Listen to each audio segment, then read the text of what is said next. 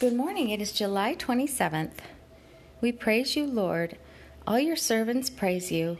We praise your name, O Lord. Blessed be your name, both now and forever.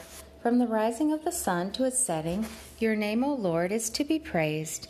You are high above all nations, your glory above the heavens. Who is like you, O Lord our God, the one who is enthroned on high, who humbles himself to behold the things that are in the heavens and in the earth? Psalm 113, 1-6. You, the Lord, our Redeemer, have said, for a brief moment I forsook you, but with great compassion I will gather you. In a flood of anger I hid my face from you for a moment, but I will have compassion on you with everlasting kindness. Isaiah 54, 7-8.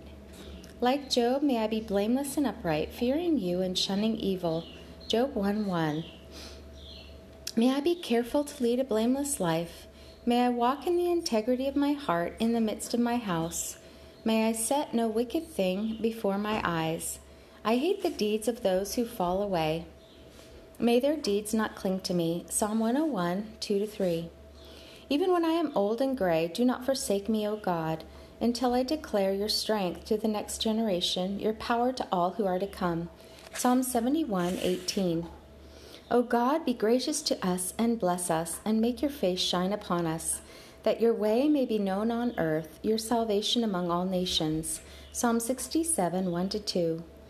The wolf will dwell with the lamb, and the leopard will lie down with the goat, and the calf and the lion and the yearling together. And a little child will lead them. The cow will feed with the bear. Their young will lie down together, and the lion will eat straw like the ox. The infant will play near the hole of the cobra, and the young child will put his hand into the viper's hole.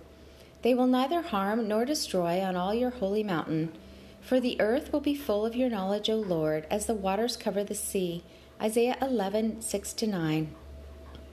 As the earth brings forth its sprouts, and as a garden causes that which is sown to spring up, so you, Lord God, will make righteousness and praise spring up before all nations. Isaiah 61, 11. By grace I have been saved through faith, and this not of myself, it is your gift to me, and not of works, so that I cannot boast. Ephesians 2, 8-9.